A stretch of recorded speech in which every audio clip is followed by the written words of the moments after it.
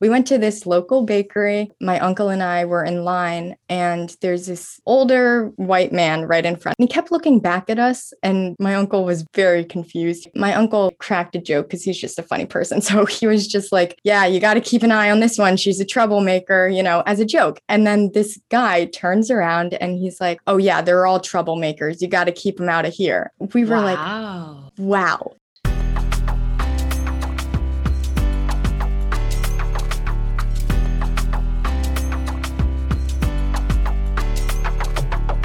Hey, and welcome to I'm Adopted, Now What?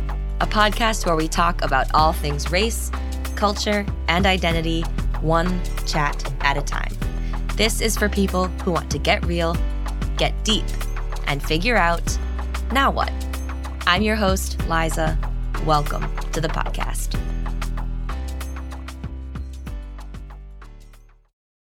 Hello, everybody, and welcome back to another episode. This week, I am chatting with Sudha, who is the podcast's first Nepali adoptee. She is currently in high school, applying to college, and just a really great energy, which I think you'll be able to pick up from listening to our conversation in just a second. In this episode, we had a chance to talk about all kinds of stuff, most of which kind of centered around the idea of diversity and the importance of diversity. Of course, we also go into a little bit of Sudha's own personal adoption story, and all of those details we will get to. She does a great job of storytelling later on in the episode. But yeah, we talk about diversity, whether that be, of your parents, diversity between your parents, whether they're different races, different sexual orientations, diversity in terms of where you live and the town and the state that you live in and the community you're a part of. How diverse is it there? And does the presence of diversity or the lack of that diversity impact one's identity development as a person, as an adoptee? A great question that we get to in our discussion. We also talk about diversity in terms of applying to college. As I said earlier, Sudha is in the middle of that right now, and diversity is top of her list for things she looks for when deciding where to go to school. All kinds of stuff, and how diversity plays a role and is intertwined throughout our lives in all different ways, and how it impacts us, and all of that good stuff. I truly so enjoyed chatting with Sudha and getting to know her. She's got such a good energy. I feel like, she was just one of my girlfriends. We clicked really well. So let's get right to it. Hi, everyone. Welcome back to the podcast. Thanks for joining me. This week, I have Sudha here with me, who is currently living in North Jersey and a student right now in COVID to help cope with everything going on in the world these days. She enjoys songwriting and playing music. Hi, Sudha. Thanks for coming to the show. Welcome. Thank you for having me. So the audience will know this, but I like to start by asking all of my guests, why you're here. Why is talking about adoption important to you? And, what is your connection to the adoption world? Right. So I actually heard an episode of your podcast, which kind of sparked something in me to start talking about it more. I'm adopted from Nepal. I was adopted when I was about 1 year old, so I don't remember anything about Nepal, obviously. But I think it's important to kind of connect with other adoptees. I think that's something really important. I have a friend who has a sister who was adopted from Korea, and she never really talked about her adoption growing up. It wasn't a big part of her life. But in COVID, we started talking a lot more, and she realized that it's really helped her kind of cope with and deal with her identity as a person, as an adoptee. So I think it's important to connect with other adoptees, and that's why I'm here. That's awesome. Yeah, your message to me on Instagram. I always love getting messages like that. It's really nice to know that, it's what I'm doing is having a positive effect. So yeah, can we get into your adoption story a little bit? Yeah, totally. I know you mentioned you were 1 year old. Is there anything else like detail wise that you know about in terms of your adoption? So I have a closed adoption, so I don't know my birth family, my birth mother, anything like that. Mm-hmm. I was adopted from Kathmandu, Nepal, from just a small little organization, orphanage. So I actually got to go back to Nepal in Oh, ninth wow. grade, which was amazing. We got to go back to the orphanage. We went on this trek near the Himalayas, not actually the Himalayas, because that would be insane. But and we got to stay in Kathmandu. We went to Pokhara. It was beautiful. I think it really helped though that I have always been connected to Nepal. Nepal has always been a big part of my life. Both of my mothers have made sure it's been a part of my life. Mm-hmm. And going back, it didn't feel just like another vacation. It felt like I was connected to Nepal. And I think that was really nice. That's awesome. And when you say we, you mean the three of you, your moms and you? Yeah, my mom's and I went, and then my aunt joined us. Oh, okay. Wow. Yeah. And the original intention of that trip was to visit your orphanage and kind of give you another way to connect with Nepal. Yeah. Growing up, going back to Nepal has always been like part of our family. We always knew we would go back. It was kind of a matter of when I was ready, when we were ready as a family. And I've been to the heritage camps. I think I told you that, the Indian Nepali heritage camp in Colorado. Yeah. So that really helped me immerse myself even further into the adoptee kind of circle. And there was someone there who went back to Nepal, and my parents were like, why don't we just go?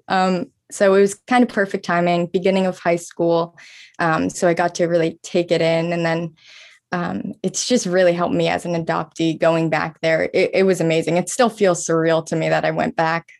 That's so awesome. Wow. I bet it's a beautiful place too, aside from all of the heritage stuff. Yeah, it really is. There is a lot of pollution in Kathmandu, but once we got on our trek, we just turned around at one point, and the Himalayas were just right there. It was beautiful. It's beautiful there. Wow. Yeah. Wow. Do you have any siblings, or are you an only child? So I'm an only child. So it definitely is. I've always wanted another sibling. I know a lot of the people you interview have siblings, maybe adopted siblings or just non-biological siblings, but I've always wanted a sibling, but I'm an only child. Yeah, I can definitely relate to you there. I am also an only child, and I still to this day like want a sibling. I wish I'd had a sibling when I was younger. Do you feel like you're interested in one day seeking out your birth parents on your own, or is it part of the closed adoption that you like don't do that?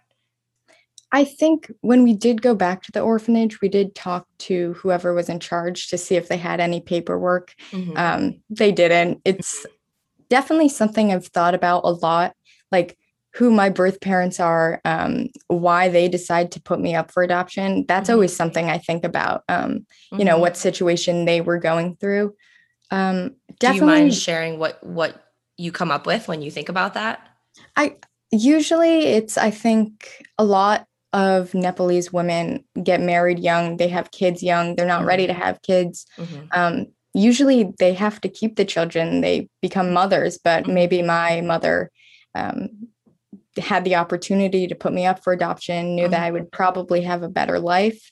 So that's probably what it was. That's my idea of kind of what happened. Yeah. Yeah. Yeah. Every country that has a lot of adoptees that come from that country, I feel like have like what is considered the standard like reason for why, you know, they put their kid up for adoption or something. And that totally makes sense. They usually keep their children, like, even though you mentioned that they were super young, the Nepalese women. I feel like when we went up to the villages, when we were trekking, it was definitely interesting. There were women probably only a little bit older than me that had children. And I guess that's not that uncommon in the United States either. But I definitely think that it's easier to get resources to get help Mm-hmm. in most parts of the United States than it is in Nepal. So when you're up in a small village, you don't really have that many options of what you could do Mm-hmm. except become a mother. Mm-hmm. Yeah. No, that definitely makes sense. Interesting. So we don't have to reveal your age or anything, but you are in high school, right? Mhm. And so what is that? I mean, I guess, what is that culture like for you? Do you have a lot of classmates asking you, oh, how come you don't look like your moms? Or, um, although maybe because you have two moms, you don't get that question as much. How is that like for you in terms of like socially at school? I think I've definitely found my people. I do know a few other adoptees, Mm-hmm. no interracial adoptees. Mm-hmm. Most people were adopted from, Connecticut or Delaware or somewhere in Mm-hmm. the United States. But I think that I have been getting the question, where are you from Mm-hmm. since I can remember. And Yeah. then they're like, well, no, I say my town. And they're like, no, I mean, like, where are you really from? And I'll just be like, what if I asked you that? What Yeah. if the roles were switched? What if I said, where are you from? You said your town. And then I said, no, where are you really from? Yeah. I feel like a lot of people are confused of what race I am because my skin is darker, Mm-hmm. but it also kind of looks like I'm mixed, or I could be Filipino, Mm-hmm. or I get Indian all the time, obviously, Mm-hmm. or I could be Hispanic. No one really knows what race I am until I tell them. So Mm-hmm. that's definitely been something I've dealt with. Mm-hmm. People kind of don't know where to group me socially, Mm-hmm. and like, so that's definitely been something that I've had to deal with in Yeah. high school. Yeah. I mean, the where are you question is just such a like ubiquitous experience Yeah. of just every adoptee I've ever met. Yeah, No matter like where you were adopted from or what combination of parents you have, like exactly. everywhere at every turn, we've all been asked that question multiple times. Yeah. So, how have you been experiencing the Black Lives Matter movement, particularly combined with COVID? I feel like the two, like simultaneously occurring, um, Hmm. is different than if just one of them had been happening without the Right. other at the same time. As you mentioned, you are obviously darker skinned, and so I'm Hmm.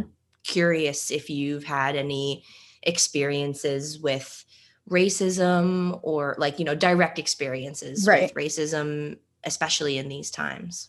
Um, Black Lives Matter movement obviously has impacted me a lot as a person. It's kind of raised my political views, definitely helped me Mm-hmm. kind of figure out what I want to support, who I want to Yeah. support. Awesome. It hasn't affected my Asian identity at all. Mm-hmm. I think COVID, on the other hand, has affected who I am as a person, what I want to do, who I want to surround myself with. Mm-hmm. But as an Asian adoptee, it hasn't affected my identity in that way. Mm. Um, the other question about racism, I haven't had any experiences during COVID or the Black Lives Matter movement, but right before Mm. COVID kind of hit, so one of my moms is Italian, so getting dessert is like a big thing. Dessert is a big thing. So my uncle and my aunt came to visit us, and we needed pastries, of course. So we went to this local bakery, Mm-hmm. and my uncle and I were in line, and there's this older white man right in front of us, and he kept looking back at us, and my uncle was very confused. He was like, what is he doing? What is he Mm-hmm. doing? And we had no idea. So my uncle like cracked a joke because he's just a funny person. So he was just like, yeah, you got to keep an eye on this one. She's a troublemaker, as a joke. And then this guy turns around and he's like, oh, yeah, they're all troublemakers. You got to keep them out of here. We were like, Wow. wow, we didn't even have anything to say back to that because it kind of didn't sink in. We were like, wait, did that just happen? And Mm-hmm. then we realized he probably thought this was also, actually, you know what? It was probably more pre-COVID, because I feel like this was right during the first Trump election. So building the wall, that was a big thing at that point. So this man probably assumed I was Hispanic, and my uncle wasn't my uncle. He was just some random guy saying that. Wow. So that was really my biggest encounter with racism ever. And I'm never going to forget that. It was insane to go through that, you know? How did you feel emotionally? Yeah, I was, I guess 2016, I was younger, definitely, obviously, maybe 14, 13. But so it was kind of surreal to go through that. I had heard stories, of course, on the news, or even through friends, I've heard things, but to go through it personally, that was definitely, it was kind of insane, because I've definitely dealt with my whole life. My family, obviously, is all white. One of my moms is Irish, and the other one is, like I said, Italian, and she's also Swiss.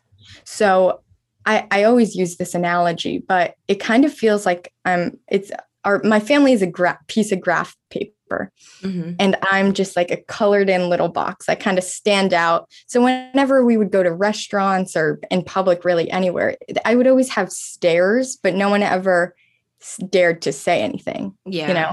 So it was a surreal experience. How did those stares make you feel? Because I feel like another thing that I hear all the time, I myself have experienced it, right? Is the constant staring and sort of almost like all the ogling. Time. Yeah. And I feel like that whole thing affected me in a very, like, I was just always very self-conscious. Like physically, appearance wise, like, oh, do I have like crazy hair that's making me look weird? Or are there like sleep crusties in my eyes, or, you know, like something like that. And so I'm wondering how that kind of affects you, if it does at all. Right. When I was younger, I think it affected me more like kind of how you were just explaining. I didn't know why I was being stared at, why my family was being stared at. I would always be confused, like, why are you looking at me? What's wrong? But like now, obviously, I realize it's because I don't look like the rest of my family. And I don't think I'll ever come to terms with that. I'll always kind of have that feeling of I don't belong, even though my family is so loving. They couldn't love me anymore.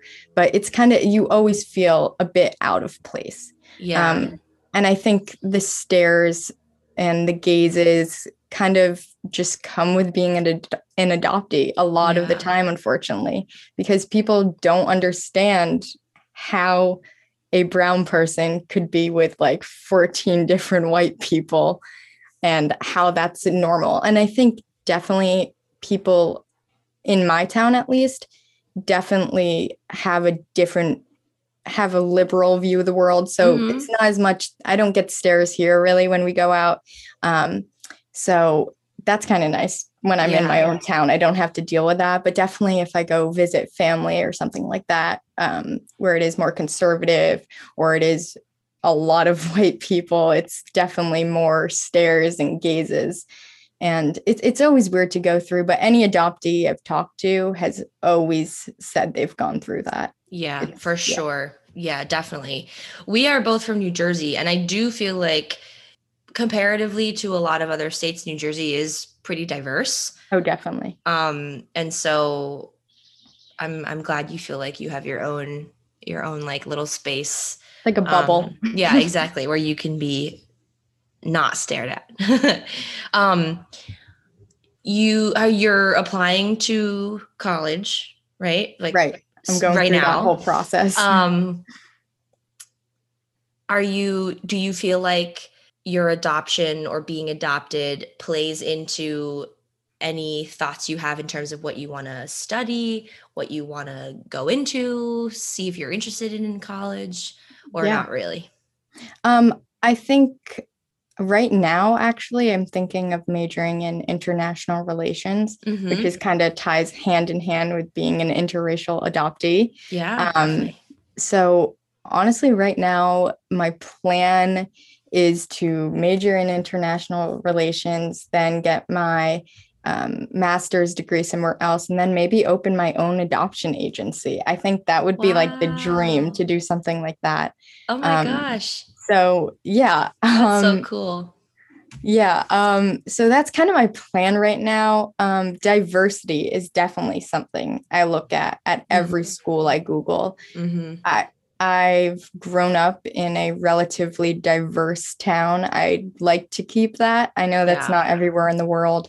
People aren't fortunate enough to have as much diversity as I've grown up with, but I Yeah. definitely think going to college in another diverse setting would be better than to being the only person of color in the room ever, you know? Definitely. Yeah. Well, yeah, I've talked to a couple of people who are in college and Hmm. they find themselves to be like the only person of color in their class, Right. and it is uncomfortable. It is. So I think that's totally great. Although, not to say, I mean, you're applying to college right now, it's, and also to any other college, soon to be college goers that are out there, you definitely don't have to have it figured out. You can Oh, kind of, yeah, definitely if not. your answer was I have no idea, then that's totally good too.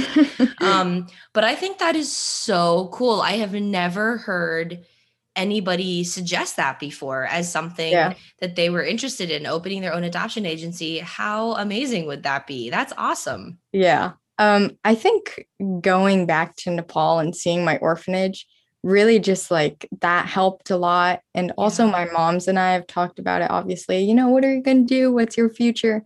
And I think that's the best way to tie in. I think adoption is always going to play a large role in my life, and I always want it to. So I Mm-hmm. think opening an adoption agency or really doing anything around adoption would just be the perfect job for me. Wow, that's so, so cool. I will say, I definitely have noticed that uh, people from closer to your generation, Mhm. where they're either in college right now or about to be, um, and have like they've had so much more early exposure to their like cultural heritage Mhm. than I did when I was the same age. And I feel like it makes a world of difference. Like I'm sitting here listening to you and you sound so just like mature and Oh, thank knowledgeable you. and in touch with uh with your adoptive identity. And I just like comparatively to me or other people who I've talked to that are my age, where, oh my God, we didn't have any clue about anything Yeah. until like recently. And it's just Yeah. really nice to know and to witness younger people becoming more familiar with that and embracing that earlier in life. I think that's Yeah. so cool. It's probably one of the most exciting things I've discovered from all of this is that it's changing in good ways, and that Definitely. generations to come will have so much more help and information and tools and supportive structures in place, Hmm. um, to really embrace whatever culture they want to embrace. And I think Yeah. that's just so amazing. Yeah. I'm assuming your relationship with your moms are pretty open. Yeah. And can you describe a little bit of what that's like? And is it, you're the first adoptee I've talked to, I think, that has two moms. And so whatever you feel comfortable sharing on that front as well has it been different for you? Has it not been different for you? Yeah.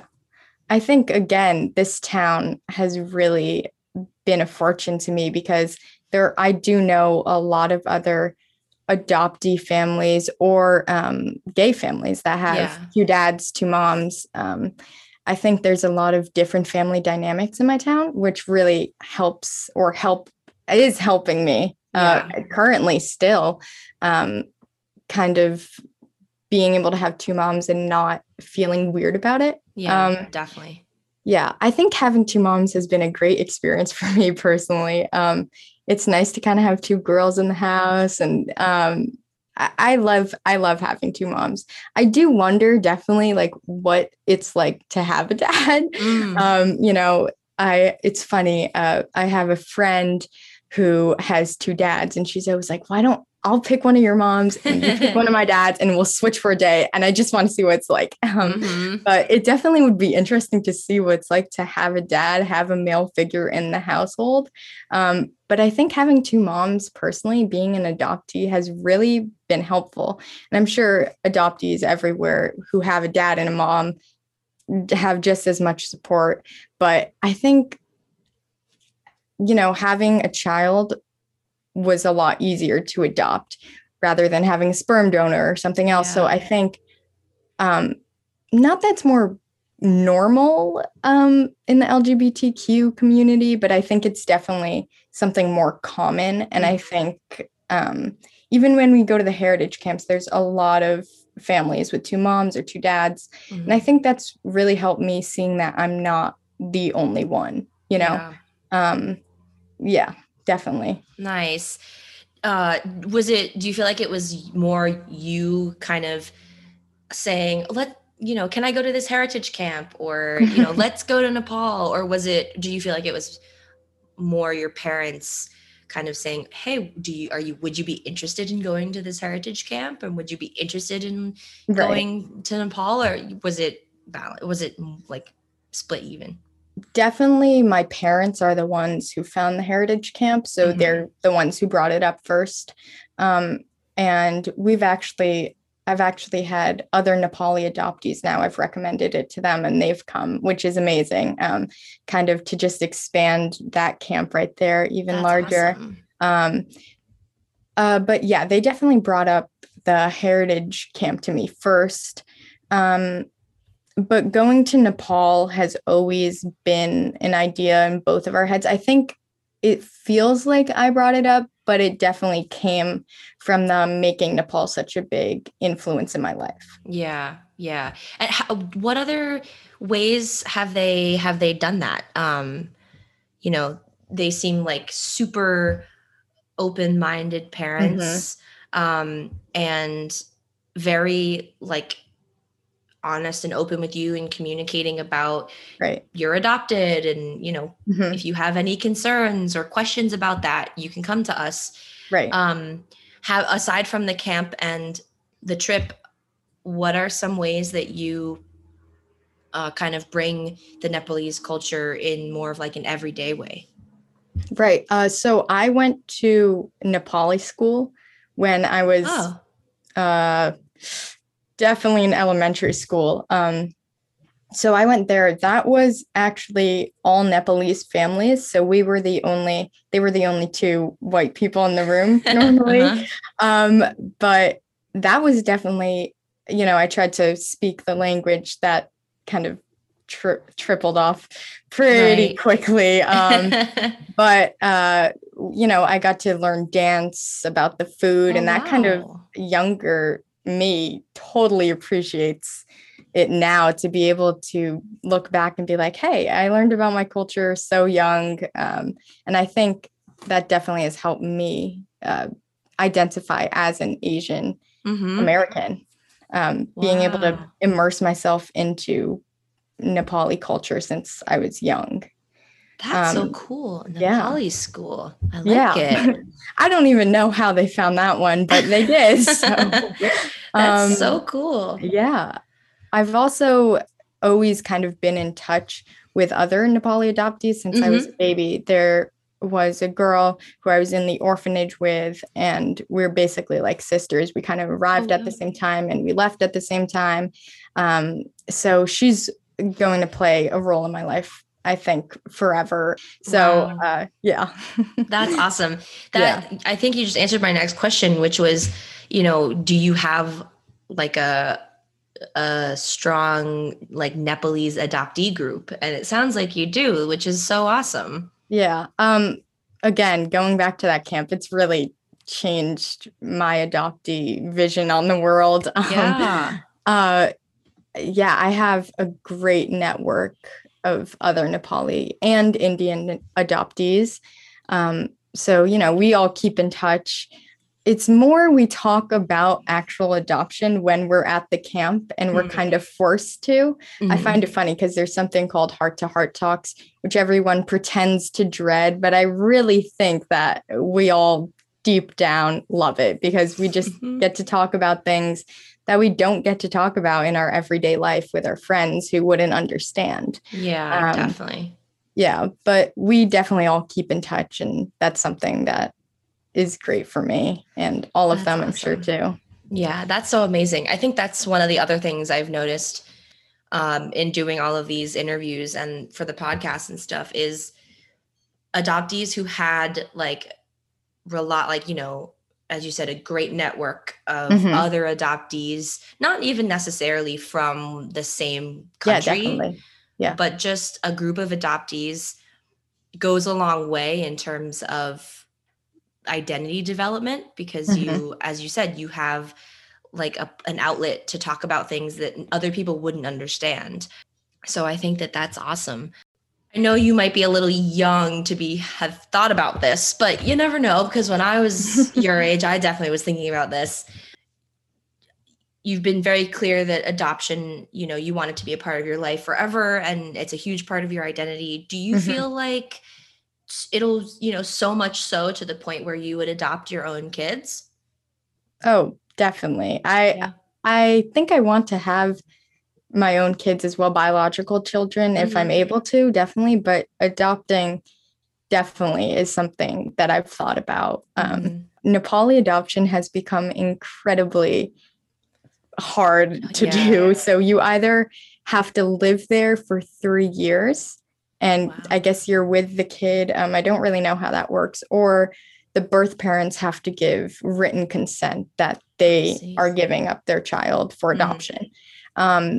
So, I mean, I'd totally love to live in Nepal for 3 years. So I definitely would be open to adopting from Nepal. I haven't really thought about where, obviously, but adopting a child is definitely something I've thought about and definitely something I want to do. That's awesome. Yeah, I don't even know the answer for myself to that question, to be quite honest. I think I want to adopt. I don't know if I want to adopt from China or not. I have really never thought about it, but this is what I'm talking about, where, we're sitting here and there's a decade between us, and you have thought about things that I have yet to think about. So I think I mean that in the best way. I think that's really great and beautiful. But that's a good segue to kind of my last question, which I like to ask. I try and remember to ask all of my guests, speaking of children, which is, if you could share everything you've learned, about your identity as an adoptee, but also as just Sudha, not the adoptee, but just, as you are. If you could share a piece of advice that you've learned to either your younger self or, your future children, about identity and self-acceptance and loving yourself, what would you say? What would you share? I think this is definitely going to be a cliche, but kind of not worrying what other people think. I think that's a lesson I've learned the hard way, definitely, but it's totally paid off. And I'm still learning about the lesson, obviously, because I'm still in high school and I'm going to be learning about that for the rest of my life. But I really think just kind of being you and not worrying about, the beauty standard, I definitely think is something that, I've had to deal with. Definitely. White, blonde, blue-eyed woman is kind of the beauty standard in America and kind of all over the world. And I think dealing with that and realizing that, I don't have to fit in like that. I don't have to look like that to be accepted. I think that's definitely something I would tell my younger self. Kind of don't worry about what other people think of you and kind of just be you. I love that. I definitely resonate with that blonde hair. I would have killed for blonde hair and blue eyes for many years of my life. So I totally relate to that. And I think it's super important, especially for young girls out there, Yeah. female identifying people. I think that's great. And obviously, if you feel confident in the way that you look, then that confidence is going to manifest into, it kind of radiates into yourself. exactly. It on the inside. So that's awesome. I think that's a great piece of advice. Definitely corny, but all of the answer to this question is always corny. And I think it's just spot on, especially for, as we were talking about earlier, like the generations to come, the younger generations that are going to listen to this podcast or go to your future adoption center. We need to hear that all the time. Definitely. So, thank you so much, Sudha, for coming on this show. I love talking to you, getting to know you, the podcast's first Nepalese guest, hopefully first of more to come. Definitely. And thank you all for listening to this episode. I really hope you enjoyed hearing Sudha and I chat about all of this stuff. We will see you next week. Thanks for listening to this episode of I'm Adopted, Now What? Hosted by me, Liza. If you liked what you heard, then please be sure to subscribe to this podcast wherever you listen. Leave a good review and share this episode with a friend. If there's a topic you'd like to hear discussed on a later episode, DM me and tell me all about it. You can do that and find this podcast on Instagram and Facebook at I'mAdopted.podcast. See you there.